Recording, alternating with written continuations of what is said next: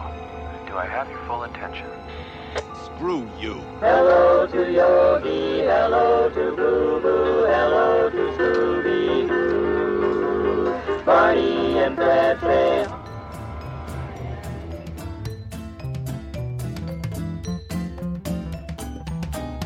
Don't forget your goat leggings. Well, pardon me, all over the place. Eddie, what are you doing? The best I can! I didn't get the money and I didn't get the woman. What do you think? There's always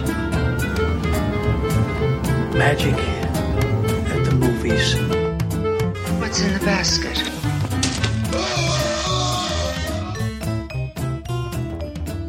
I did see, though, there was a headline that was like, how do I talk to my kid about Santa this year? And I was like, oh, right. We've taught all these little kids that other people outside the household are not allowed to enter the home. But Santa? How are the kids going to reconcile Santa coming down the chimney if they can't see Grandma and Grandpa? Just tell them this year's like no other and shut up, enjoy your presents. Yeah. Also, Santa's not real. Yeah. I'm sorry for anyone listening to this who didn't know that. Hate to be the one to have to break that to you. And much like Santa, Tiff isn't real either.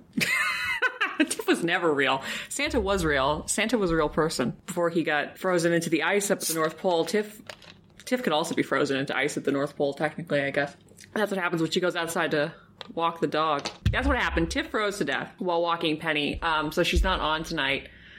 Very sad. Rest in peace. We were going to have her cremated, but we can't find her body. We can't find her body. She's frozen in the ice. Just like Lou Ayres in The Omen 2. She froze in the harsh Canadian winter. Oh, what a shame. So you just stuck with us, another gruesome twosome today. And what a gruesome twosome it is. We've been fighting a losing battle against the insects for 15 years. But I never thought I'd see the final face-off in my lifetime. And I never dreamed that it would turn out to be the bees. They've always been our friends. Hello everybody, welcome to What's in the Basket podcast. I am Amelia and I'm joined by Candace. Hello. So today we're doing 1978's disaster horror film, The Swarm. Which I know you've all been very excited for. On the edge of your seat, waiting for us to do this. Now, I'll admit, disaster film is my favorite genre of film. Like, it's a bold thing to say, but man, they just never fucking disappoint. Yeah, I'd have to say, I agree. Especially this particular incarnation, this wave, the star-studded, big, spectacle, mid to late 70s. This is like my jam. This is my whole thing. I just love the idea, every single one of these movies, just putting something like 20th Century Fox just deeper and deeper and deeper in debt until they have to wait for a Star War. Well, this one was Warner Brothers, so... Yeah, because, actually, what I find interesting about this one is that because it's so late in the cycle, and this is something that's become so passé by 1978, it definitely has that, it's just too little too late. That's a song. I mean, but they went ahead and did it anyway, which is kind of like us in this podcast, still persisting even though there's waning interest. and minimal fiscal or financial return. Yeah, exactly. At least we're not as, this movie did cost a lot of money to make and made very little money, whereas this podcast costs almost no money to make. Just time and effort. And effort, yeah. Effort is the big one. Yeah. Which, is mostly on Tiff's part. Ever diminishing supply as the year draws to a close. That's very true. Well, I gotta tell you, there's someone who puts a lot of effort into his work, and in this movie, it's Michael Caine. I thought you were going to say Henry Fonda. No, absolutely not. No, in this movie, Michael Caine is a very passionate man. What, you ask, is he passionate about? Is it, like any other Michael Caine movie, is it about a woman? Is it about art? Is it about the thrill of the chase? No, it's about the American honeybee. Michael Caine plays a bee expert, bee scientist. Bee-man. A bee-man. Bee-man. Bees, millions of bees. And he has been kind of staked out, I guess, near this military complex somewhere in rural Texas, waiting for what he believes is about to be a massive, critical, species eradication level, like, event involving bees, yeah. Yeah, and, like, the opening to this film is pretty sick. Yeah. You know, it's this group of soldiers entering this missile base. There's obviously signs of some kind of struggle that's happened, and everybody inside there is dead. You know, big warning signs are flashing up on the computer screens, and they're like, well, something has happened here, but we can't possibly know what. There's no sign of what could have possibly happened. And they get in touch with their general, who is played by our friend Richard Widmark. Friend of the pod. Friend of the pod.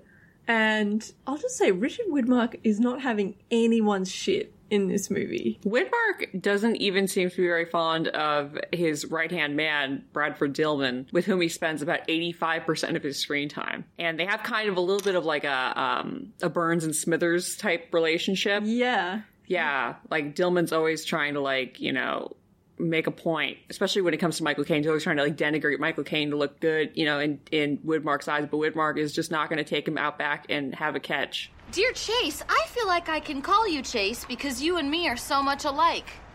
Really. I would love to meet you someday. It would be great to have a catch. I know I can't throw as fast as you, but I think you would be impressed with my speed. I love your hair. You run fast. Did you have a good relationship with your father? Me neither. He truly does not care. But yeah, after Dillman contacts Widmark, they find a van parked on the base, and that is Michael Caine's van. Yes. Now, this van appears to be, it's like a yellowish brown ochre. Is that the name of the color? Yeah, I'd say you could describe it as ochre. Like a Ford Econoline with the, like, polyester curtain separating the cab from where the magic happens. And by magic, we mean bee science. Bee science. And I guess Michael Caine's just been living in the van, waiting for the bees to show up. You know, like... That is the insinuation, that this is his life. And I find that very odd, and I find that very difficult to believe, because... Also, can we talk about his outfit the entire movie? Oh, yeah. He is dressed like an uneducated Hollywood person's idea of what a smart person dresses like.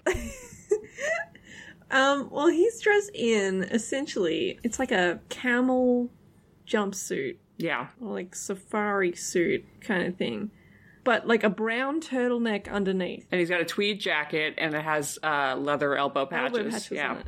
Mm-hmm. And he's got sort of these like lovely finger waves. Yeah, he's got the Marcel waves, yeah. In his hair. Like for living in a van, he's pretty well turned out.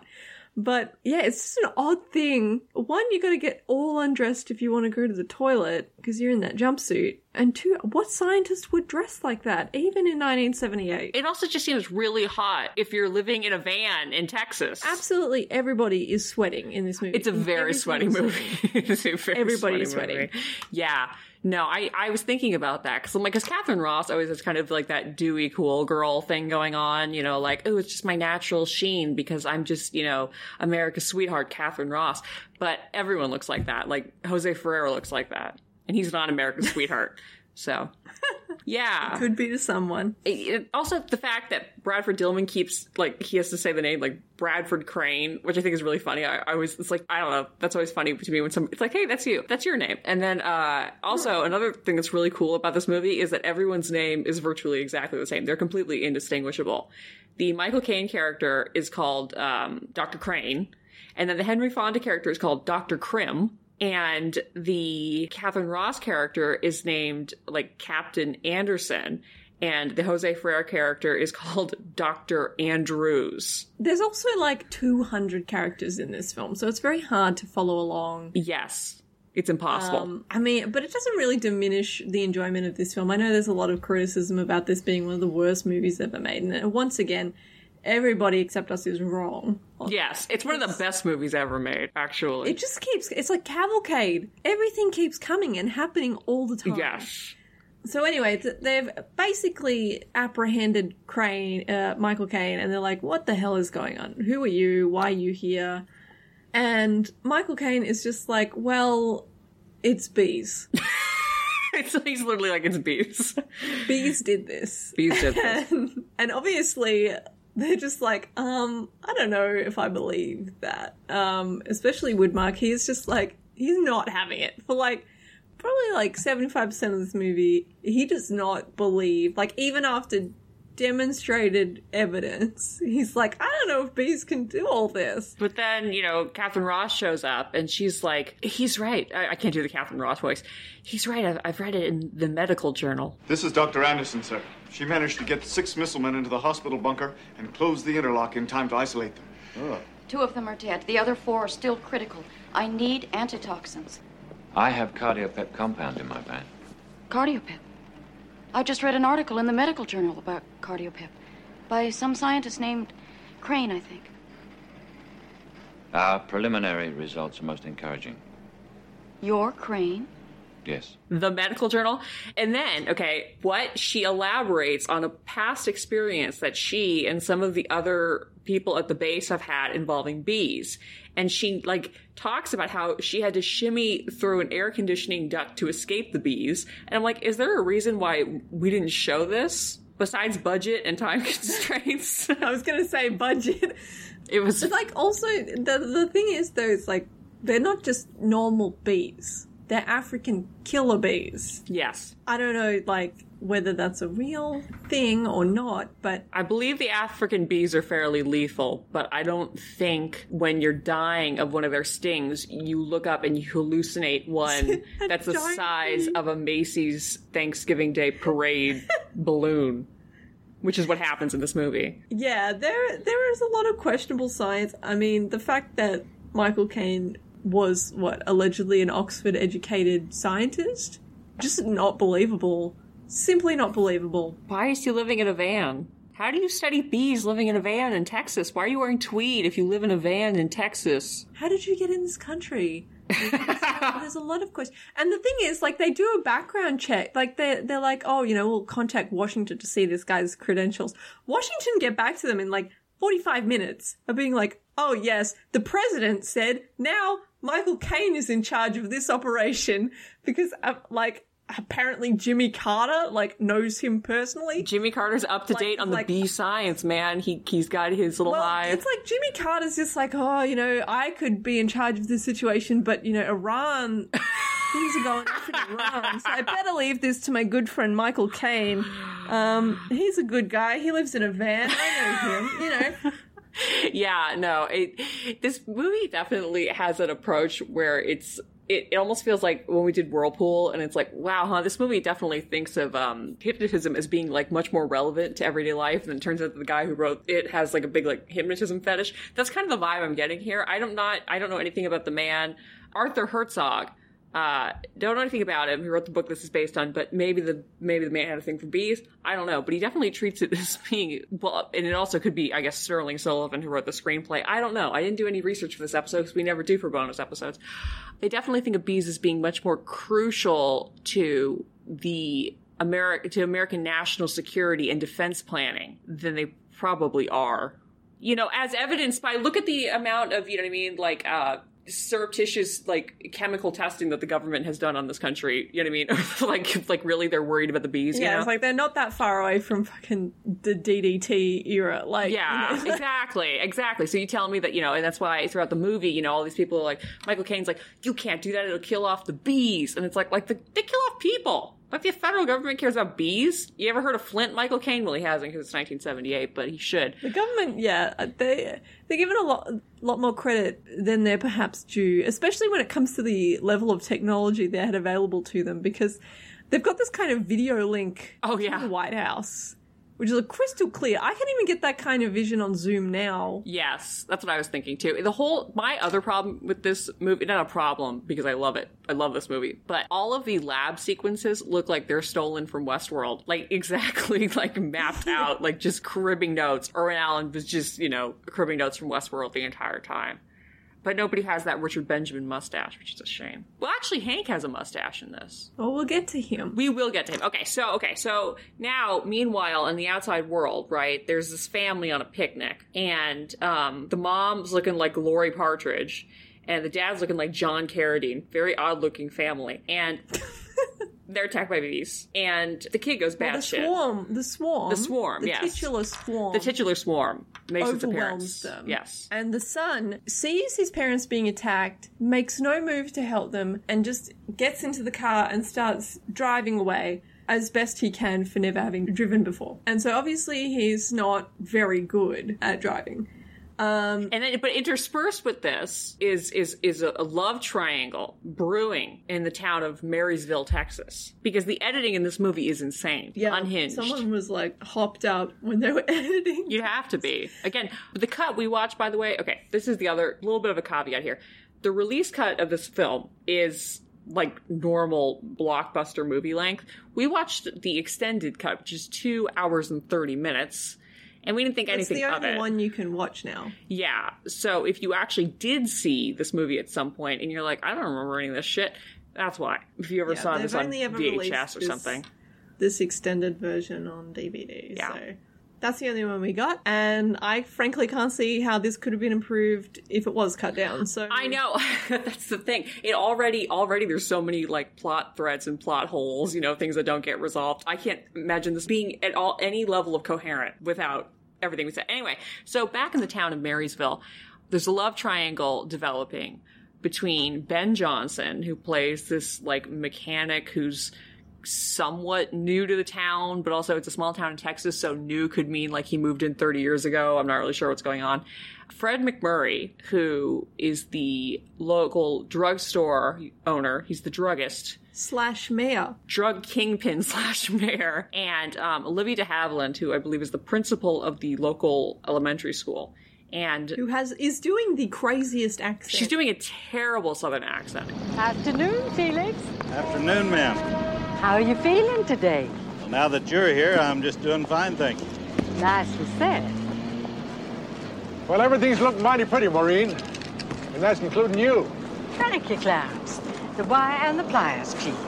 Oh. Well, Felix, you think that rig of yours is going to keep my banner up there? Clarence, just because you're the mayor of Marysville, that doesn't make you an engineer. It's one of those things where it's like you want to reach into the screen and just take her Oscar away.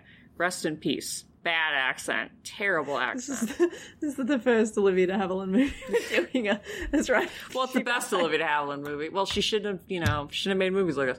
Yeah, no. So there's, they're vying for Livy's hand. And we're like, oh my God, who's going to win Livy? And we know that one of them's going to die. The whole thing, yeah. And the key thing about this whole scene is that they're setting up for the annual flower festival because apparently this town is like Flower City. They've got lots of flowers in the surrounding areas that they grow and have this festival with. So obviously it's a prime target for bees. And so they're all having this sort of back and forth. Fred McMurray's Josh and Ben Johnson. And the thing is, Fred's playing this off. He's like, I'm just a humble pharmacist. You're also the fucking mayor. So I don't know what you're trying to do. And he also looks really bad. He looks like shit. He has had his makeup done by a mortician. He's the mayor of the courthouse square at Universal. He should be more proud of himself. Such a bad movie. But like they're all chatting, and it's at this time the child, Paul, his name is. We don't care though. Just the kid, B kid, drives into the town, makes a bit of an entrance, crashes into a couple of things, and comes to a stop. And Olivia de Havilland is there to pull him from the car, and he looks very unwell. And so the boy is obviously brought in to the hands of the military, and they're looking him over, and that's when he sees the giant bee. Yeah, this is a really good scene because what ends up happening is the doctor, who's played by Alejandro Rey from The Flying Nun, is like, I don't know what he's talking about. I don't see any bees. What the hell is this kid talking about? And then Catherine Ross is like, there are no bees, Paul. There are no bees. It's fine, Paul. You're going to be fine. There's no bees. And then Michael Caine is like, reach out and touch the bees. It's like, reach out and touch the bee. And the kid's like, no, the bee. Also, Catherine Ross has some kind of attachment to this child. Yes. It's never explained.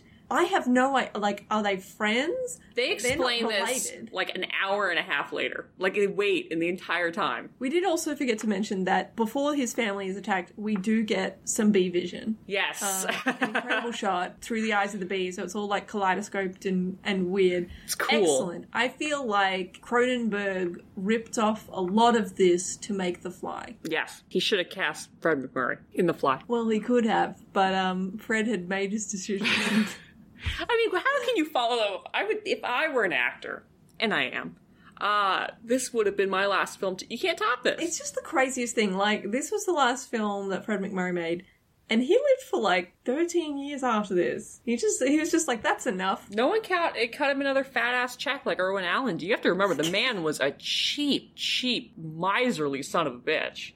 The famous story about Fred McMurray being that, like, his circle of friends, whoever golfed the worst game had to buy drinks at the end, and he was a bad golfer or whatever, so he would just leave before the last hole so he wouldn't have to buy everyone drinks. He would invent an excuse. Joel would do. It does. If Joel had the mental acuity necessary to calculate the angle, or golf score. I was thinking like putting angles. But yeah, golf scores. That's true. You can't add double digits.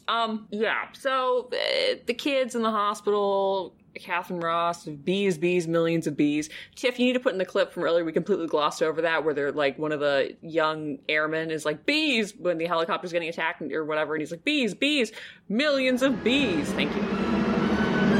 Oh my God, bees, millions of bees. Air Search 2-8 to base. Bees, millions of bees. Bees. Now, this is when Hank comes in. Yes. Hank rolls in, baby. He's helicoptered in. Henry Fonda is helicoptered in. He's like, I'd say Michael Caine is the protege of Henry Fonda in this. I believe the Greeks had a word for it. There's definitely kind of like a protege, like almost like a spurned lover kind of element to this. It's very strange. Very strange relationship. First see each other. Their faces are very, very close. So close. So close. And then, because Henry Fonda is wheelchair bound in this, Michael Caine gently lifts him up out of the helicopter and gently deposits him in his wheelchair. It's very tender. At this point, they're like, oh yes, the war against the bees that we've been fearing is finally here. It's a whole lot of that kind of talk. Who's we? You know? The entire scientific establishment, or just Michael Caine and Henry Fonda? Just all the entomologists. They're all extremely afraid of these bees. But here's the thing, though, later on, spoiler alert, when we bring in Richard Chamberlain, he's like, guys, I think you got this wrong. And then Michael Caine is like, shut the fuck up. Well, don't contradict me. I'm the captain. Multiple times in this movie, is just yelling at the top of his voice for no reason. Now you kick on your visual comm system and patch through to Dr. Connors in the White House. Arthur Connors, the president's advisor? That's him. You trying to cite him as your authority for being in this complex? Dr. Connors hasn't the foggiest idea whether I'm on, off, on top of, or under this complex. But I have to speak to him, and I mean right now. Lock him up. Yes, sir. He's yelling at Richard Widmark. He's yelling at Henry Fonda. He's yelling at fucking Richard Chamberlain. He's so sweaty and so angry the entire time. I literally have Michael Caine yelling the phrase American honeybee, like, implanted in my brain now. And it's just like, how much money did they pay him? But he also pronounces everything wrong. Like, at one point he says, helicopter. The helicopter. General, I know how you feel, especially because of what just happened. But right now, we are ready to drop millions of lethal pellets without harming either the population or the plant life. I'll support that. So will I. But what we need is every helicopter that you have. And it's like so good. And then it's like, and then he goes back to yelling about bees. It's just like, no, more of him giving odd pronunciations for words, please. Also, there's a little gag plot. I'm not really sure what the purpose of it is exactly. I think it's just bad writing, trying to lend some sort of, character. Michael Caine has this thing about sunflower seeds. It's some sort of tick where he keeps eating sunflower seeds. At one point, Richard Widmark takes them away from him, and he has Radford Dillman, analyze them to make sure that Michael Caine isn't on drugs or whatever. And there's a line where Michael Caine is like, they're high in potassium, low in sodium. No, thanks. High in potassium, low in sodium. Terrific. As I said before, they're high in potassium, low in sodium. And as I said before, terrific. I thought you were going to be talking about the Slim Pickens. Oh, no, Slim Pickens losing his child. No, I wasn't talking about that. I was talking about seeds. But that also happens, yeah. Slim Pickens plays the local, the county engineer in charge of the water supply. And he basically is like, I'm going to run this whole damn town dry if you don't let me see my son. And then Richard Widmark is basically like, yeah, I'll take you to your kid. And then it's like takes him to like the makeshift morgue where Hank, who I believe is actually eating sunflower seeds, is just hanging out with a bunch of corpses. And then, like, Slim Pickens, like, he picks up his dead son? Who's in a body bag. Who's in a body bag. And they're like, I don't know if you can do that. And he's like, I'm going to take my dead son. I'll take my dead son. Ted kept calling him his dead gay son. Slim Pickens' dead gay son. My son's a homosexual, and I love him. I love my dead gay son. But I felt it was very similar to us, how we're going to be when we break Mickey Rooney free from his... Oh, absolutely. Cold dark Me crypt. and that chili bin. It's a really beautiful moment, actually. And Hank is just fucking squeaking around. This is the other thing with this movie, is that Henry Fonda, obviously, as we mentioned, is in a wheelchair, but no one ever oiled the wheels on this wheelchair. So he just squeaks the entire time. I mean, it's what he deserves.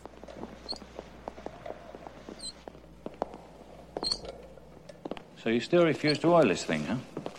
I don't intend to be stuck in this damn thing forever. Like, incredibly inappropriate, you know what I mean? Like, they're having conversations about how, like, this is, you know, going to be a defining event in American history, and it's just like, squeak, squeak, squeak, squeak in the background. There's also, like, a couple of really good shots where, like, there's one where they're all going into some sort of meeting hall to discuss, I don't know, Michael Caine's, you know, vision for how we're going to annihilate the bee menace. And, like, for some reason, Fred McMurray and Olivia de Havilland are there. Yeah, like, who invited them? In this meeting. Like, yeah. I guess it makes sense because Fred's the mayor. Yeah, but what the hell does Olivia de Havilland have to do there? Exactly. But Hank is just like, he's just in the background of the shot, past Michael Caine, just like rolling. Just rolling. They see me rolling. They Hayden. God. Oh, by the way, Catherine Ross always has a stethoscope on for the first, like, 45 minutes of the movie to remind you that she's a doctor. She's a lady doctor, and also she's a captain in the U.S. Air Force. So, what Widmark suggests now is, like, why don't we just poison the bees? You know? Like, why don't we use the pesticides we specifically have designed for killing pests to kill these bees? And Michael Caine is not about that. He's like, think of the environment. And it's like, no governmental agency has ever thought of the environment. Ever. Yeah. So I don't know why that would preclude them taking this action. There's also a bit where Richard Chamberlain, who's been sent by the president. So this is kind of an odd thing because it's like, oh, he's like one of Michael Caine's like coterie. And then it's like, well, actually he was sent by the president. So I don't know if Michael Caine, I don't know if they got beef. I don't know what the backstory is here, right?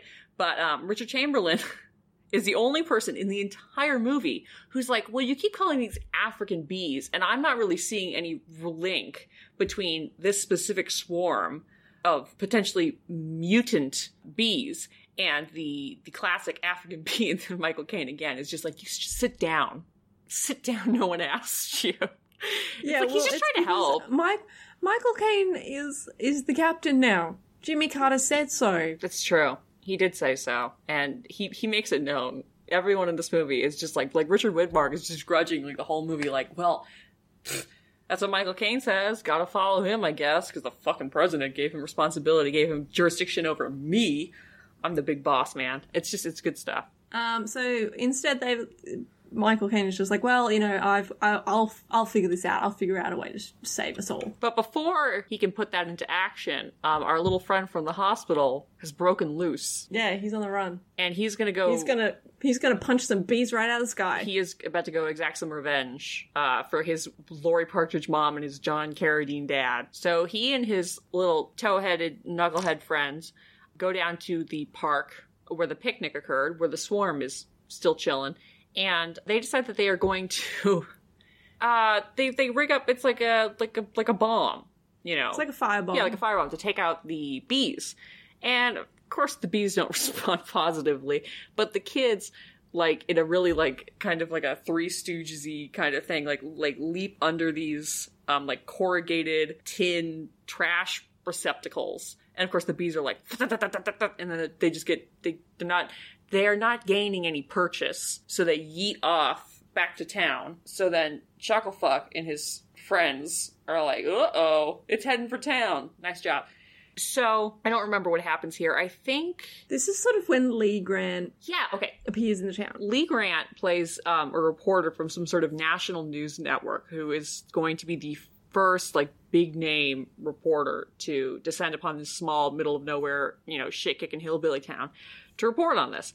She's there, she's got her cool van, she's got her cool bowl cut, and the bees, like, attack. Right. Well, Michael Caine, I don't know, he's alerted of the bees movement, and he's like, everyone, the bees are coming, the bees are coming, and like yelling that, like everyone's supposed to know what's going on. Prior to this point, I think we should also point out that Olivia de Havilland receives a marriage proposal from Ben Johnson, and she's like, oh man, let me think about it. I'll talk to you later. I'm not too good with words, but I am a retired master mechanic, and my education, well, it's all in these hands. And I know, you know what I'm trying to say. Your roses speak for you, most eloquently. Thank you. And I'm mindful of it. Then there is hope for me. Oh, look at the time. I better hurry. And then she goes to school, and she's at school where she gets another proposal from Fred MacMurray. Maureen, I know I may not win out. Because for all my pretending I can't stand Felix, I know he's a fine man. And he'd make a good husband. But I know one thing. I love you. I always have. And I'll always will. No matter what you decide. How lucky I am. Well, all right.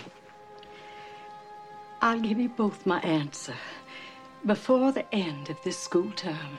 And Fred goes off and goes back to his pharmacy or whatever. And then she receives word, this emergency warning, that the bees are coming. This is my favorite scene in the entire movie. Naturally, she's alarmed. She takes to the PA system and starts telling, everyone, we've got to get inside. But really slowly. Yes. Like, as slowly as possible getting this message out there. Attention. Attention. This is Miss Schuster. Please listen very carefully.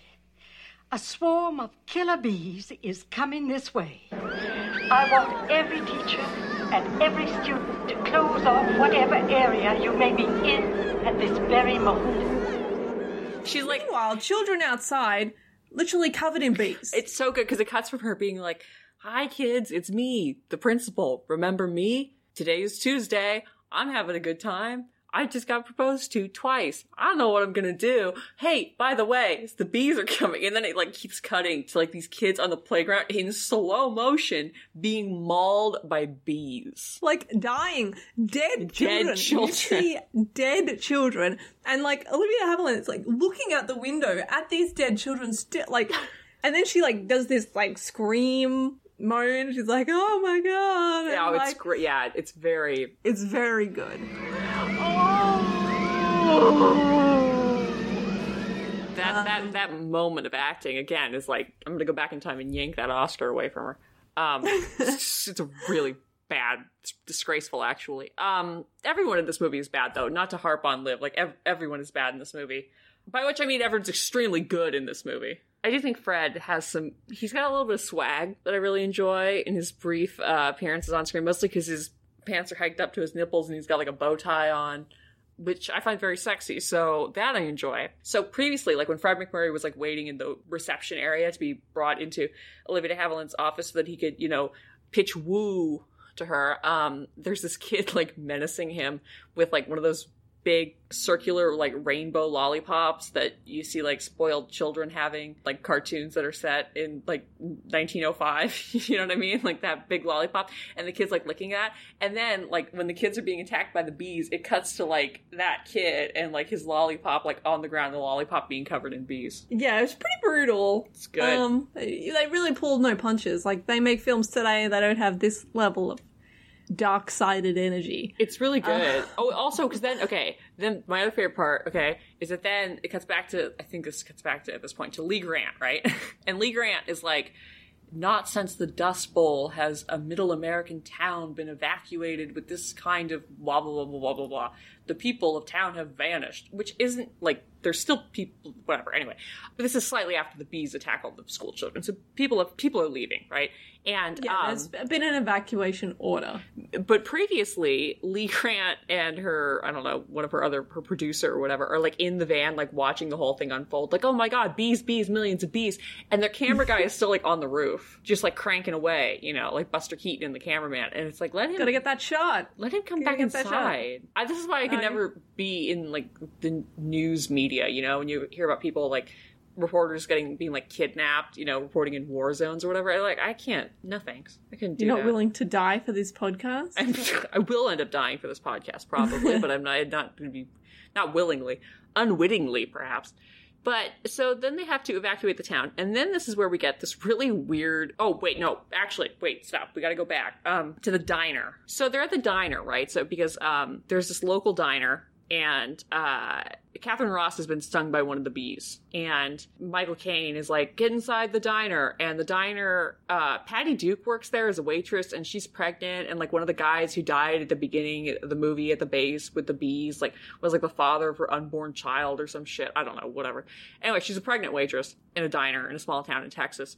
Sad. And they are in the restaurant with then the owner of the restaurant, and Michael Caine's like, oh, let's go to the meat freezer. Can we go to the freezer? You know, like the bees can't survive in that, you know, below 40 degrees or whatever. And so they're rushing to the freezer, and then the owner of the restaurant, who is played, I don't even remember who plays him, Red Berry, is like he locks himself inside the freezer, and Patty Duke's like, oh my god, you know, what, you know, and Michael Caine's like, I don't know, and then Patty Duke's like, he's so afraid, you know, he's afraid of everything, like he's a big pussy, I don't know, like me, and he's a big old pussy, I don't know what's gonna happen here. So Michael Caine's like, well, we're fine for now because the air conditioning's on, the bees, you know, whatever. So then, I don't know, they take Catherine Ross to the hospital to suck the bee out of her, whatever happens. But they never address whether or not the old man got out of the freezer. It never comes back up. I mean, he's not the first to die. And he won't be the last. I just love that. I love that plot hole. And so after they've like evacuated the town, like they're walking, and Catherine Ross is like, this town is so different from when I was young and when I was the town doctor, and, you know, little Paul in the hospital, I cared for him. He was one of my patients. It's like, so that's why how she knows that random kid. But the kid also does have a reappearance though, because he goes up to Michael Caine and he's like, I'm the reason the bees came back, because I tried to bomb the shit out of them in the park. And Michael Caine, do you want to... Michael Caine, he starts rapping with the kid. He's just like, yeah, if I was in your shoes, I would have done the same thing. And it's like, were Michael Caine's parents killed by bees? Then he's like, my parents were died in a fire. Yeah. And he's like, the bees start the fire? Like, and he's like, so it's cool. Yeah. It's cool. fine. I mean, like he's and because as Lee Grant says, like 280 or Lee Grant, which I don't even remember who has this line dialogue, where like 284 people or whatever have died. And, like, this kid is responsible for him. Michael Caine's like, it's fine because my parents died in a fire. It keeps on coming. The punches keep on coming. So, you know, the townspeople are evacuating, and they're evacuating on a train. Oh my god. And Olivia de Havilland is awkwardly seated with both Ben Johnson and Fred McMurray. They're all like sharing the four-seater together. Playing cards. Just like, yep, this is fine. And then Liv, she starts like waxing poetic. She's just like, oh, you know, something just doesn't feel right. And, you know, something feels wrong. It's like, yeah, Liv, you just saw like 20 kids die. Yeah, she's like, I'm never going to see this town again. I'm never going to see these kids again. It's like, yeah, because you're grossly incompetent, Liv. You shouldn't be at that job. And then you think, oh, well, they're going to just go away and we're never going to see them again. Well, here comes the left hook. The bees, who seem to have some kind of higher function, attack the train driver and his technician, whatever it's called. A conductor? The conductor of the train? Would the conductor be driving the train? There's the engineer and there's the conductor. The engineer, I think, is the guy who drives the train. Again, I'm also basing this off another Buster Keaton movie. I'm not really sure. Anyway, they're both overwhelmed by bees and killed. And then, obviously, the train speeds out of control, like goes really, really fast, derails and falls down a cliff where it bursts into flames, and everybody on the train dies, just like that. So we never got to see who Olivia de Havilland plays. However, what happens, though, is as it's careening down this cliff, Ben Johnson goes flying out the window, right? So you're like, oh, so I guess Olivia de Havilland and Fred MacMurray are going to end up together, because Ben Johnson is obviously dead now, and then Fred MacMurray flies out the window. Yeah. And then, so Liv now is like, she slams into the floor, and it's like she's by herself, and you're like, oh, okay, strong, independent woman who's bad at protecting children time, she don't need no man, the whole thing. And then the fucking thing goes up in a absolute crescendo of flame. Woo! It's beautiful in a way. It's incredible. It's more challenging than anything I've seen in like Inception or anything like that. That scene lasts for about 45 seconds. And what I really respect and admire about that scene is that A, it's so action-packed. B, again, this incredible visual of this train exploding. C, if you got up to piss or get more popcorn and you came back, you missed it. And you'd just be like, the film would end, and you'd just be like, so what, we're just never going to find out what happened to all the old people. Yeah. Good. Great. Fantastic. So. Incredible filmmaking. So it's like this part after this is kind of weird, because it's like, this is Patty Duke, who is pregnant with the dead soldier's child. She is in hospital and she has to give birth, but then she also falls in love with the doctor. Yeah, Alejandro Rey. Strange. And I was like, it was very weird. I was like, why is this happening? Because also the way it's phrased earlier on in the movie, when Catherine Ross is talking about the initial bee swarm attack at the base, was that like, it was like a couple weeks ago or something? Yeah. And this seems to have only happened in the space of like, what, 2 or 3 days? Yeah. So Patty Duke is just, she's over it. She's over it. Well, I also understand, it's like some low-level, enlisted man, let's be real here, versus like the town doctor. Alejandro Rey probably is a better provider for her child. So probably. That makes sense. What? Anyway, so that finishes their story arc. We don't hear anything more about them. But the kid who made all the bees come to town, he dies. As he deserves. Which is apparently something that Michael Caine knew was a possibility, in that some people might survive, but they'll live for a bit, but then a second wave will come and they'll die. He should have fed the kid some of those seeds, high in potassium, low in sodium. Yeah, well, but the thing is, Catherine Ross at this point has been stung, and she's just like, well, I guess I'm gonna die then. And then Michael's like, yep, anyway. And they're driving back to the base. In his sick-ass van. In his cool van, which it looks like they've been matted into this van. It really doesn't look real. And also there's a lot of really terrible ADR. Oh, it's especially blatant early, like in the scene with the picnic where the parents get devoured. It's just like, I'll bring out the potato salad. Thank you, honey. Like that. It's really good. Oh, and so now the bees, despite the repeated admonitions from all of the people involved, that the bees, they're just operating on instinct. Human instinct, Sean Connery and Marnie voice, the instinct of the species, or whatever. Rest in peace, Sean Connery. They're like, the bees aren't smart, they're just acting off instinct. The bees don't learn things, they're not like humans. Well, the bees are just like, you know what, we're not getting what we want here. So, party time, let's go to Houston. But the thing is, though, Widmark is the only one who's like, man, these bees are, like, smart. Yeah.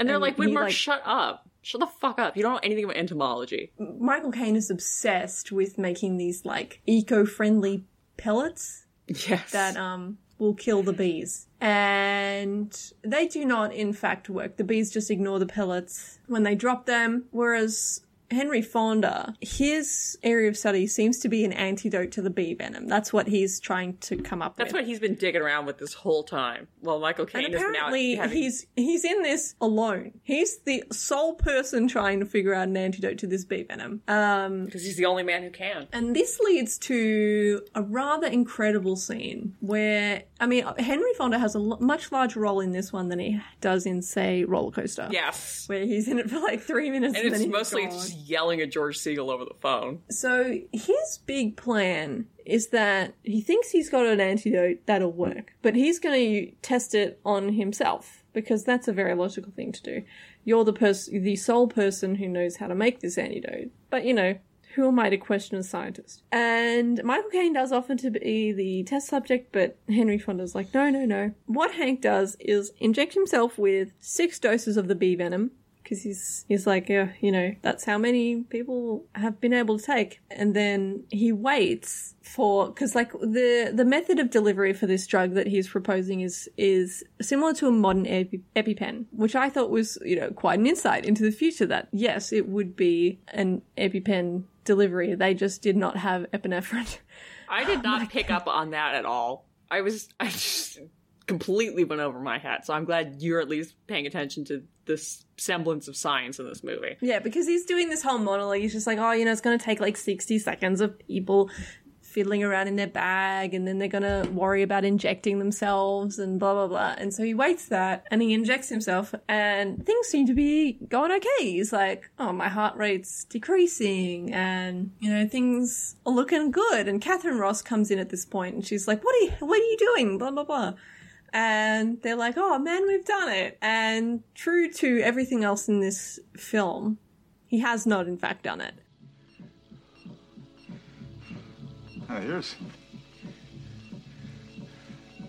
the 4 physiological responses. They're swinging from norm to some really spooky levels. They don't seem to want to stay down, do they? In fact, they're turning bad. All of them. Heart rate rising again. 130. 140. 150. Oh my God.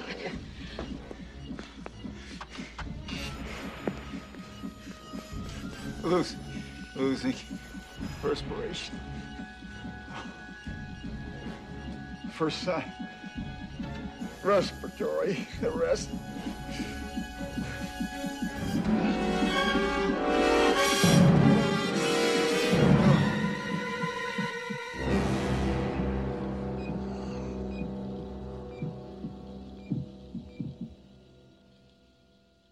His heart rate starts skyrocketing, he starts getting even sweatier, and eventually he succumbs to the bee venom. And Catherine Ross is sitting there not doing anything for a lot of this time. She's just watching him die. And then, so he's died, and Michael Caine comes in, and so obviously that because of their special relationship, he's feeling very distraught, and he crouches next to his corpse, and lifts his hand and kisses his hand. And when we were watching it, I was going to make the joke, he's going to kiss him, and then he did. And I was like, man, this is... It's weird. Very tender, and it's very oddly framed with, like, Michael Caine's, like, eyelashes and, like, the whole thing. It's definitely an interesting sequence. I just think this is so good because there's also, like, again, Hank's wheelchair throughout this entire movie has been squeaking so loud that we're like, oh, well, this is like a Chekhov's gun scenario. He's going to have to try and escape the bees in the squeaky wheelchair. And it's going to be like, squeak, squeak, squeak, squeak. And that's just going to piss off the bees even more, right? No, that doesn't end up happening. The wheelchair just squeaks for no reason. It's just a squeaky fucking wheelchair. It's just a squeaky wheelchair. It's just the prop department couldn't get a not squeaky wheelchair. But to add to the drama, the bees now on the move to Houston on a path that has a nuclear power plant smack bang in the middle of it. So obviously, because, a swarm of killer bees is not enough, we've got to add nuclear holocaust into it. They're like, well, we've got to evacuate everyone, we've got to shut down the nuclear power plant. And I think, is it Widmark? He's like, you're never going to get them to it down. Yeah. People need that energy. And Richard Chamberlain is like, well, I'm going to. And it's finally at this point, we find one of the top billed people in this movie, Jose Ferrer. He is the manager or the manager of the nuclear power plant. And he's like, nah, I'm not going to shut it down. I'm pretty sure my plant can withstand some bees, you know. They're just bees. And as soon within like a 2-minute window, the bees invade the plant and kill everybody inside, sending the plant into meltdown and killing everybody in the nearby town. And so it flashes up on the screen like 4,000 people have died.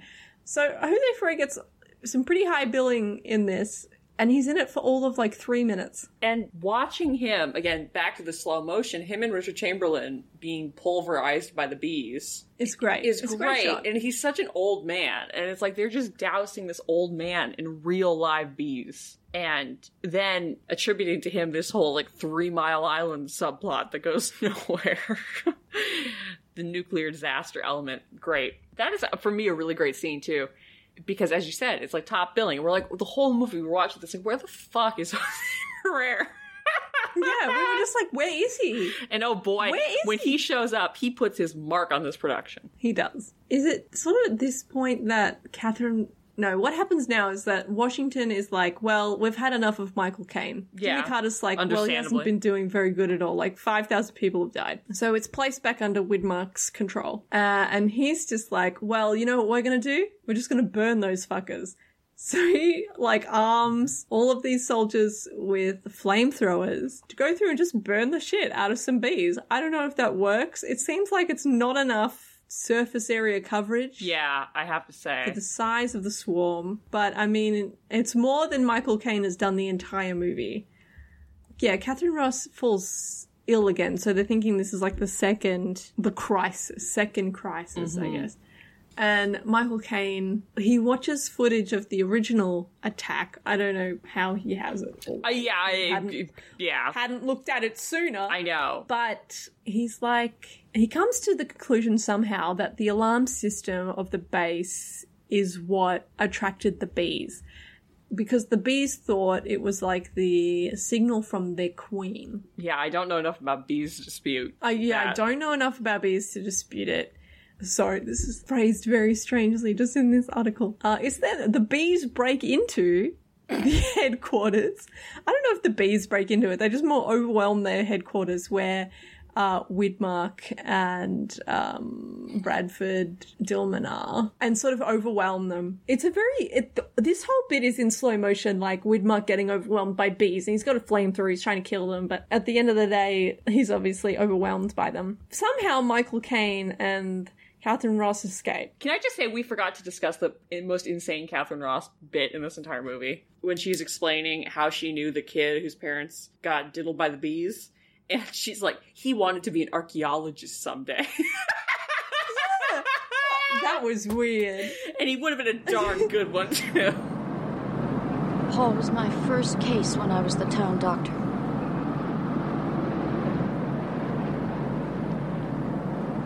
He wanted to be an archaeologist.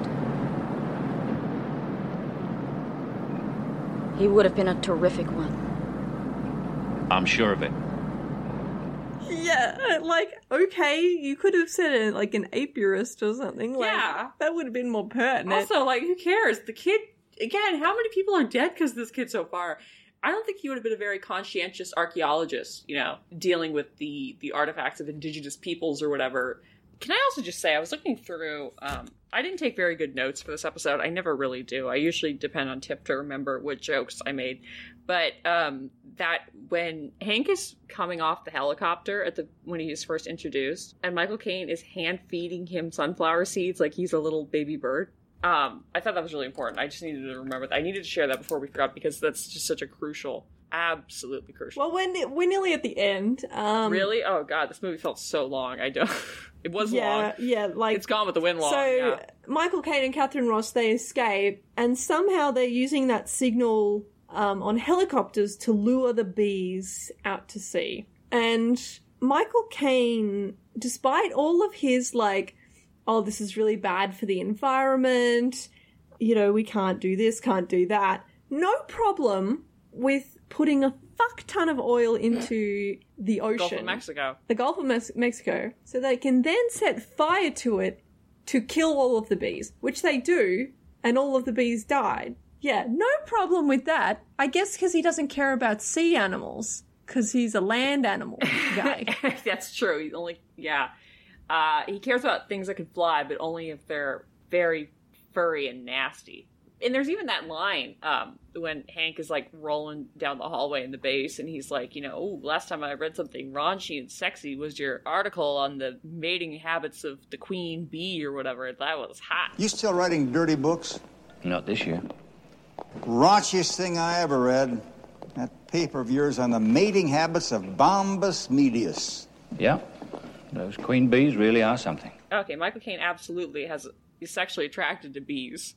And that's why he's defending them above the interests of any other wildlife. Yeah, he's definitely really into the bees. Yes, and so he just has to go full Exxon Valdez to save the bees. Yeah. Which is really good, I think. Also, because they're in the middle of like an oil crisis. You know what I mean? This is the time of the gas shortage. Well, I reckon, like, after Jimmy Carter heard about that, he was just like... He's like, man, I shouldn't have done that. I was just going to say, he was just like, God, really should have stripping Michael Caine of his bee powers. And yeah, that's it. It just ends. It just ends. It just ends. I mean, what else are you going to do? But there's like the third to last line or whatever is some really blatant sequel bait when Captain Ross is like, do you think they'll ever come back?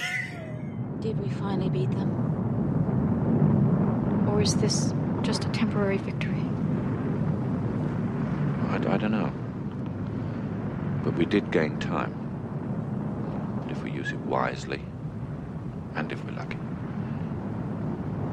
the world might just survive. Spoiler alert, they won't, because this has effectively killed off the genre. Merry Christmas, bees. Merry bees. Merry bees. Merry bees. It's a great movie. I think people were very wrong in their opinion that this is one of the worst movies of all time. I think just people don't like to have fun. I mean, any movie that has a massive disclaimer in the credits being like, the vicious African bee depicted in this movie bears no relation to the hard-working American honeybee. Anything that has to have a disclaimer like that is obviously a very special production. That's not an ASPCA, no animals were harmed. That is a full-on, not only did we definitely harm these animals... Yeah. Well, there were estimates of the number of bees that were used. So the estimate ranges between 15 million and 22 million bees used in production, with 800,000 bees having had their stingers removed to enable the cast to work safely with them. Yeah, about 100 people were employed to take care and transport the bees during the shoot. High in potassium, low in sodium. I have an excerpt right here. I have from Richard Chamberlain's book. Talks about this. He made 2 movies for Irwin Allen. He also was in The Towering Inferno. And he talks about how The Swarm was a little bit of a different experience. This is what he says. Computerized special effects hadn't yet hit their stride, so we used real bees. Thousands of these little critters were kept in refrigerated railway cars. The cold made them drowsy and slow, enabling a bunch of expert women chosen for their small hands to gently squeeze each bee belly and snip off its stinger. During our death scenes, hundreds of these newly revived but stingerless bees were poured over us as we writhed and screamed and at last expired in feigned terror and pain. Having those insects crawling all over my face and down my neck into my clothes was a sensation not easily forgotten. And he said that because he filmed that climactic scene, obviously, with Jose Ferrer, he said, he's talking about Jose Ferrer, he says, he was, like most of us, a bit shamed of being in this bee movie. Very funny, Richard. No matter how much Irwin Allen was paying, one day, as we were waiting to shoot a particularly embarrassing scene, I'm assuming the death sequence, he said in a mock theatrical voice, "Oh, Richard, I've whored in television, I've whored in movies, but I've never whored in the theater." So, Jose Ferrer had fun. Apparently so did Olivia de Havilland, because she was the only person that got stung the entire production. Oh, really? Yeah. Oh my god. So this film is often referred to as one of Michael Caine's paycheck movies. Yeah. Which, I mean, what a movie. If you're getting paid money to make this movie, I wouldn't be complaining. You know, whether it's 9 to 5 or shaking your ass, you gotta get the bag. And I love these movies. I derive more enjoyment from these movies than I do probably 30 to 40% of the legitimate film appearances of the entire cast. You know what I mean? Individually within their own careers. That's like what I don't get. Like these movies that you can just sit down and enjoy wholeheartedly, they mean way more than any other kind of movie. Like, I'm more likely to watch this over and over again. Yes. Than something serious. Absolutely. I mean, there's the other element here wherein this is kind of, it's a sad and unglamorous and all those things, but it's still an opportunity for many people who have not made film appearances in a very long time to kind of relive a little bit of that screen stardom for a moment. And I think that's also really important and really fun. Like, yes, the airport movies are bad, but do I love to see Gloria Swanson no matter what she's doing? Absolutely yes, because I don't want to use the word legend, but she's a legend. She's an icon. You know, she's this towering, fantasy, this grand illusion. And it's like, I want to see her in everything.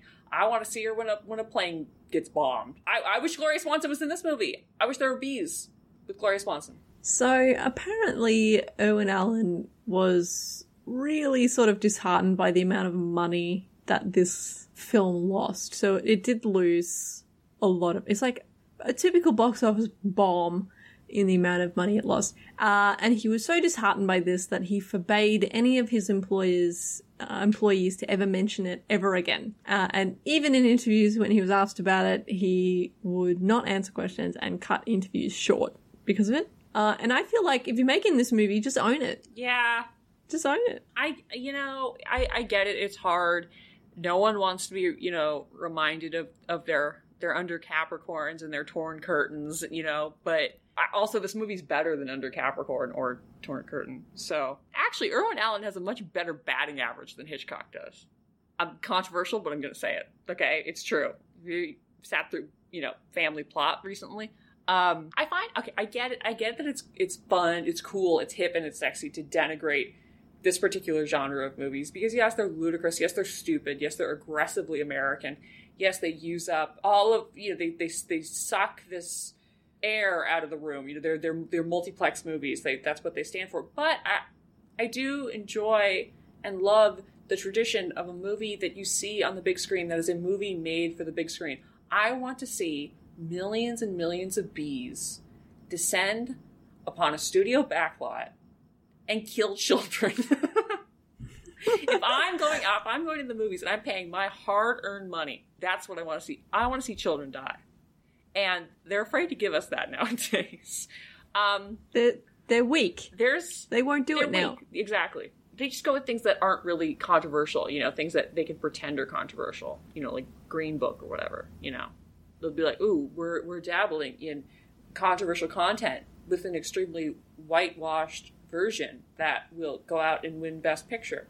But we're afraid to kill children with bees. This is, I thought, kind of funny. I don't know how I agree with this theory, but I do think we should talk about it. Devin McKinney, in his book on Fonda, which is like one of the only star biographies that has like halfway credible literary pretensions, even though pretension is the operative word here. He describes the movie as a harvest of shame, which I vibe with because I also think it fits quite cohesively into the narrative of Henry Fonda's life, which is just shame. His life is a harvest of shame. So I think that is a good encapsulation of where this movie stands. But also he makes a point that that disaster movies of this era are a backlash against, he says, the dark visions and small defeats of post-Easy Rider Hollywood. He says the mass audience looks again to spectacle and star and surrenders to the engineering of movies as thrill rides. That the movies are about widespread collapse, economic, environmental, social, and that they're delirious wastes of money and resource in a time of inflation, pollution, and shortage. Which I think is a good point. I don't know. I do agree that they're backlash. I think that's a fairly non-controversial statement, unlike Green Book, and like killing children with bees. I also think there was this sense in the 70s that society was collapsing. Oh, yeah. At every turn. Like, it was I know people point to the 60s as a time of upheaval and change, but it sort of escalated in the 70s because, like, everything was going on. Like, all the hangovers from the 60s were continuing, and then you have the gas crisis, then you have Iran, and then you have, well, the entire Jimmy Carter presidency was mired by crazy levels of upheaval. Yes, it's a constant clusterfuck, and Carter's not doing himself any favors. Yeah, no, I definitely think that the sense of breakdown is much more palpable in the 70s, especially on film, because in the 60s there's still that attempt to stave it off and to be kind of a refuge for the center, which is what commercial filmmaking had become by that point.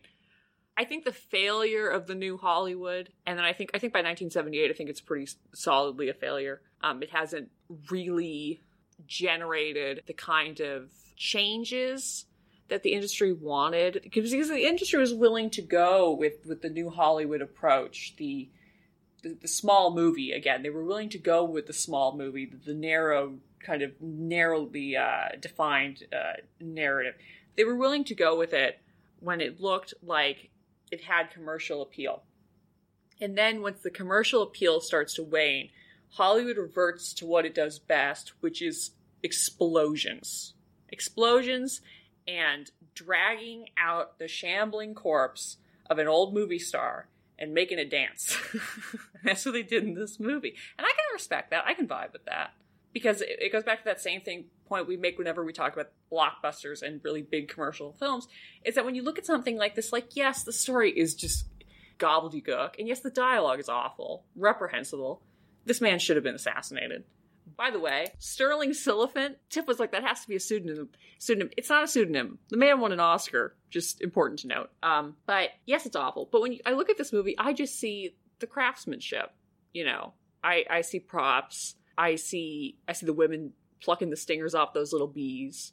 I see the stunt coordinator. These are the things that I see when I watch this movie. And I can appreciate that, and I can respect that, because that's the part of the industry, and I think this has, again, been highlighted by the pandemic, that is always the first out the door when it comes to the concerns of the people higher up on the food chain. You know, these are the people with very comparatively little job security, especially after the collapse of the studio system. I don't know. I for me, it's very hard to mock movies like this, or The Towering Inferno, or The Poseidon Adventure, without being like, but what about everyone who had to engineer all of these shots? Like, that's hard work. And they did it well. They did it fabulously. It's not their fault Olivia de Havilland can't do a Texas accent. I mean, it goes back to that thing that we always talk about, which is the craft of cinema. You can't completely write off any movie because there's a level of craft that goes into it. Sure, there's some that are clumsier than others, but when it comes to sort of these big, expansive genre pictures, the level of detail is insane. And like you said, sure, they ripped off Westworld for those consoles and everything, but they still looked fucking sick. And the train sequence on this was awesome. And I mean, I just think that a lot of the problem I have with the narratives that surround, you know, like high film and low film and sort of what is art film and what isn't, is just like, this is all bullshit. Yeah. It doesn't matter. What the academies and like cinephiles, if you call yourself that, well, just, I'm sorry, this is not the podcast for you. But the problem is that they intellectualize everything, and it's like, sure, what is intellectual to you doesn't necessarily mean that it's better than another film. Like, if you enjoy a film, then it's a good film to you. You know, that is the end of it. And films like this are often devalued because obviously there's no greater, higher purpose for them other than to entertain, but they're already fulfilling that. I mean, that. Yeah, so it's and like, if you look at movies that people generally enjoy and think are worthwhile, oftentimes the best movies have comparatively little to say. You know what I mean? Like, there is no great social theory behind Ball of Fire, you know? Like, we can enjoy entertainment, and we can also commend entertainment when it's well executed. Is everything in this movie well executed? No. Am I comparing it to Ball of Fire? No. But it would have been cool if there was a literal ball of fire that took out some more of the bees. But I find it so disingenuous. It's like, as much as, you know, I love The Godfather, you know, I like Shampoo, you know, I don't really like Easy Rider, but I enjoy, you know, that, well, The Godfather, not a good example for this particular conversation, but something like Shampoo, I think is. I enjoy those movies.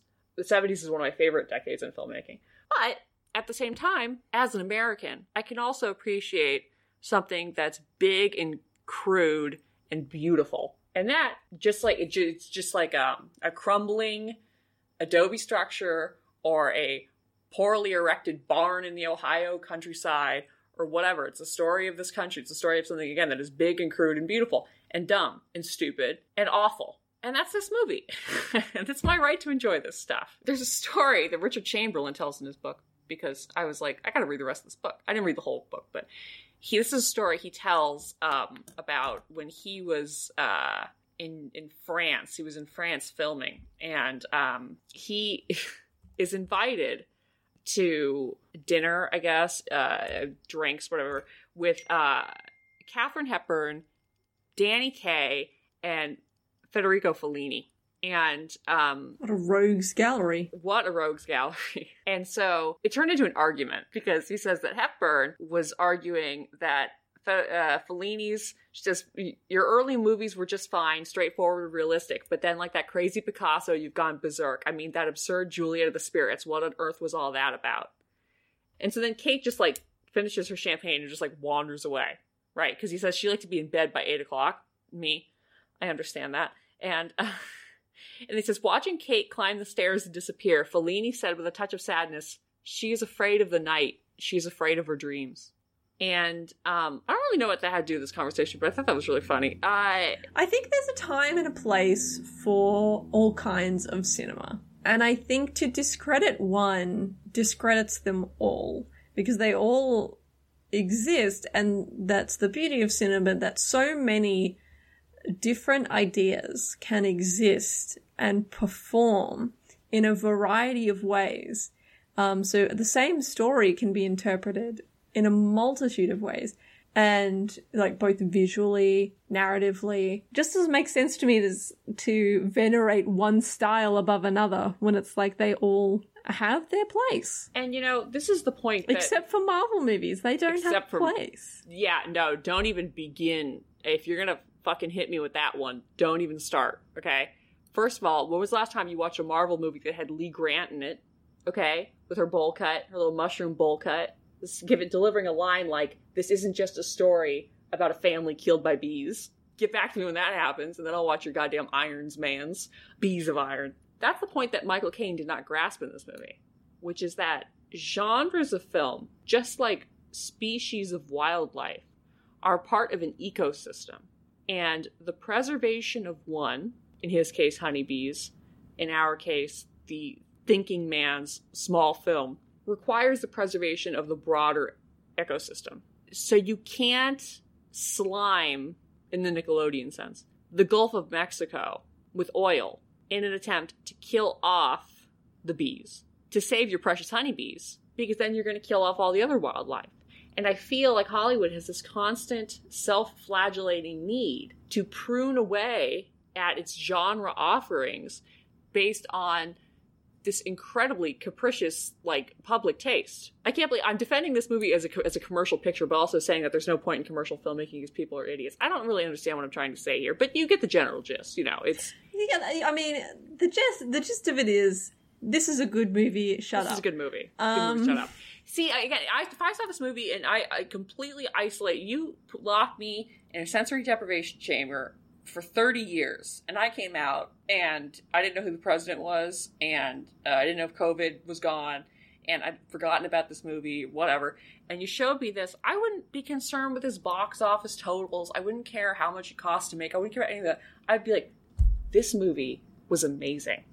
That's what matters. If you took someone who grew up in the woods, raised by chipmunks or something, and you showed them this movie, they would laugh. And that's what matters. Because they understand bees like no one else if they've grown up in the woods. Again, I'm sundowning because, like Katharine Hepburn, I prefer being in bed by 8 o'clock. Well, what we can say about this movie is that it was the first hit of the death knell for disaster movies of the 70s, followed by Owen Allen's own attempts. What are they? The Poseidon Adventure sequel, Beyond the Poseidon Adventure, and When Time Ran Out in 1980, which really sort of killed off that until we get kind of resurgence in the 90s. Yeah, it takes a while. Which, 90s disaster films are also very good. I don't know if you've seen Hard Rain, but... It's Amelia's favorite movie, so... it's not my favorite movie. It is your favorite. It's an incredible movie, though. Like, it is your favorite movie. You should, if you have not seen Hard Rain, see Hard Rain. But I think my problem with 90s disaster movies is that, overall, I know the 90s is your whole jam, but it's like, for me, they don't have that earnest stupidity of the 70s, you know? No, the 90s are sort of edged with, it's kind of too meta.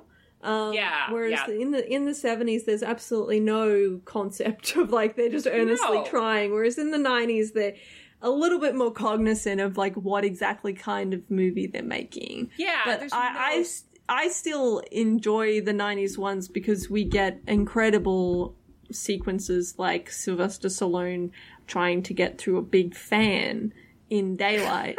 or just the entire situation that happens in, like, Dante's Peak. I was going to say, like, in the 90s, like, you have, like, a movie like Volcano where there's this whole plot line hinged upon the idea that LA has such poor public transportation and that the working poor have no way of getting to their actual places of work because the rich totally stave off any attempts at creating a sustainable public transportation infrastructure in the city. 25 years later, whenever the hell that movie was made, I mean, it's still an incredibly important, pressing issue, again, highlighted by COVID. There's no sort of rumination on anything like that in the 70s. Nothing. No. But I mean, that said, this film did not have a sequence of a man jumping from a train into magma or lava, at this point it would be lava, and then just getting his feet burn off. So, I mean, it's swings and roundabouts, you know, there's some good in both, some bad in both. That's true. I mean, yeah, again, in the 90s they didn't have Michael Caine saying helicopter and eating sunflower seeds for a good 4 minutes. Honestly, I'm footage. interested to see the kinds of disaster movies that will be born out of this period of time, because it is a period of major structural upheaval for society, and this sort of seems to breed that style of movie. Whether it takes a bit longer because everyone's so overwhelmed is another matter entirely, but I know a couple of people, like I think Jerry Bruckheimer was playing with a pandemic movie. So, I mean, it's interesting to see how that will go and whether it's, you know, appropriate to broach that subject. I reckon the popularity of zombie films will go down drastically, though. Yeah, I have to say, as, you know, a zombie movie devotee, as you all know, love zombie movies. Any form of zombie movie, give me, like, 30s, like, Haitian voodoo zombie, give me 80s physically crawling out of the grave zombie, you know, any of it. I love it all. And I definitely think there's going to be a kind of a swing back on that. I do think it's really interesting, though, how much this situation has both proven and disproven these, like, core tenets of zombie mythology, zombie movie mythology specifically, because the movies, as we all know, are what kind of established the modern interpretation of the zombie, which bears no relation whatsoever to the folklore zombie. But that's for another episode. No, I you know, but I think it's also interesting, and it's been remarked upon that there's no great art about the 1918 flu pandemic, and that actually very few major artists ever kind of touched upon the situation at all. Again, the John O'Hara story, The Doctor's Son, I think is, like, the only one that comes to mind. At least for me. I mean, that's got, like, a lot to do with the fact that the overwhelming grief was centered about the First World War. Yeah, obviously, yeah, you got those competing, you know, but who knows, maybe we'll launch into World War III, and then we'll all just forget about the pandemic. That can always happen. That would be nice. I'd love to be drafted to go fight the African killer bees. Who says we'd be fighting them? They could be our secret weapon. I never said that. Okay, Lindsay Lohan about Paris Hilton voice. I never said that. The killer bees are my friend. You look beautiful, Lindsay. Why with Paris tonight, Lindsay? Lindsay, we love you, Lindsay. Yeah. That's enough, man. That's enough. I'm sorry, Lindsay, what'd you say? Lindsay, Paris is the what? He's kidding. I love Paris Hilton. What'd you say a second ago about Paris? Paris Why is Paris a All right, Lindsay. Lindsay, why is Paris a I never said that. We got you saying a second ago. Tell him Dirty Gates Entertainment. Paris is your friend. Lindsay loves... Do you ever think about the fact there are people born after, like, 9/11 who, like, don't know that lore? Yeah, they're on TikTok right now. They're on fucking TikTok right now. And they have no idea. They don't know what a fire crotch is. So old. I feel so old. TikTok makes me feel ancient. Ancient!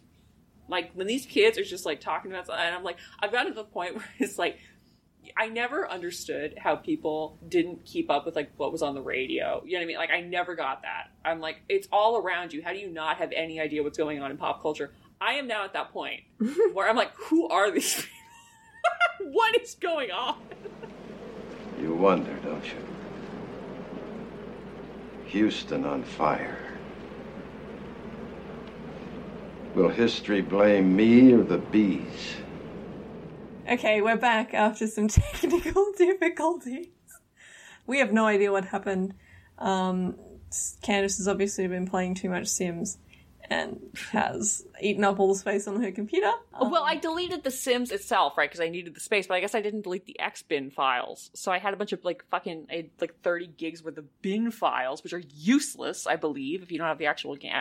I'm not good at uninstalling things, but I also pirated the Sims, so that's why I probably didn't uninstall very cleanly. Anyway, back to what we were talking about. Amelia, out of the 26 tests that Richard Chamberlain said must be performed to determine whether the swarm is in fact composed of African killer bees, how many tests would you give it? I'm going to give it a 7 out of 10. So it's very. I asked you out of 26. Oh, 26. That is not a clean fraction. Well, you're asking, much like Joel, I can't add numbers. So, out of 26, well, I guess it's getting a 19 out of 26. Seems very harsh. Candace, how many dead children on the steps of an elementary school would you give this out of, I think there's 12 there? I would give this movie 9 and a lollipop out of 12. This movie kicks ass. It was pretty good. We were watching it and we were just like, man, this is awesome. I don't know why everyone fucking hated this. I guess because, like I said, it tickles all of the exact, like, dopamine and serotonin, like, receptors that I get from Roller Coaster, even though there's no George Segal in it. It's still got Richard Widmark and Henry Fonda, so obviously that plays a big part in it. But for me, it's like,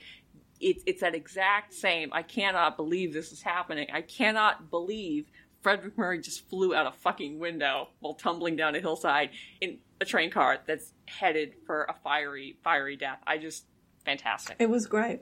So the fact that I have for you is that in an interview, Michael Caine stated that during filming, he thought the little yellow spots left by the bees on his clothing was honey, so he began to eat it. However, it was bee feces.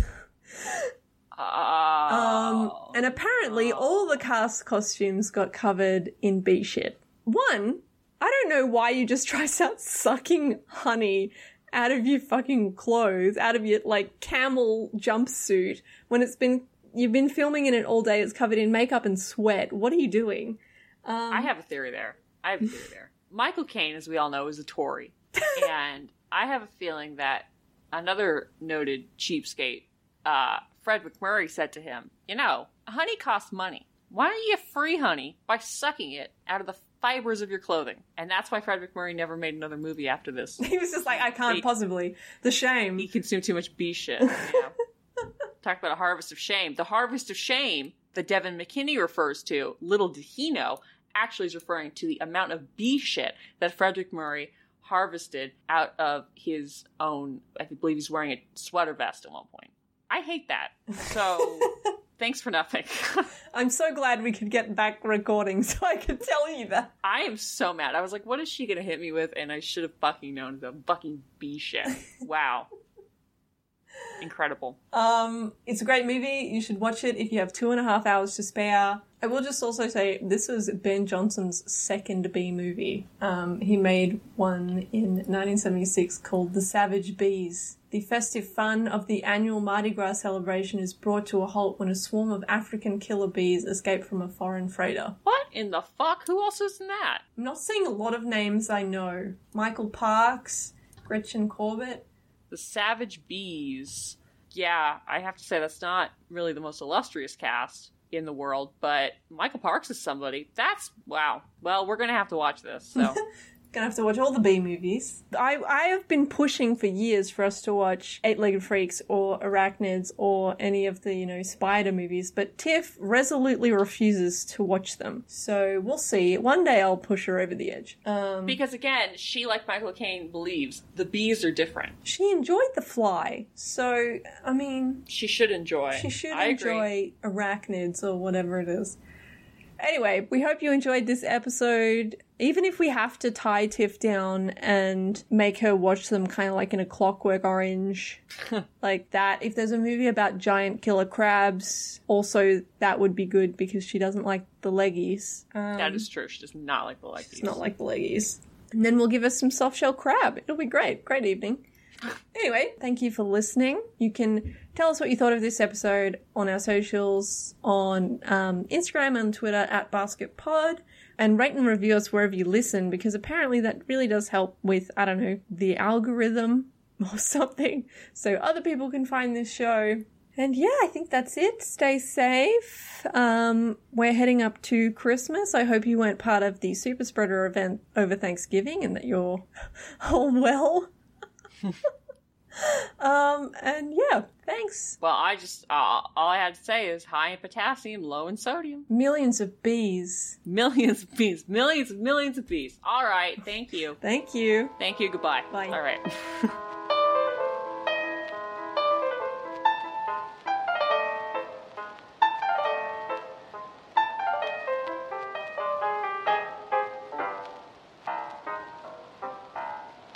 There's a goddamn moth on my leg. Go away, piece of shit.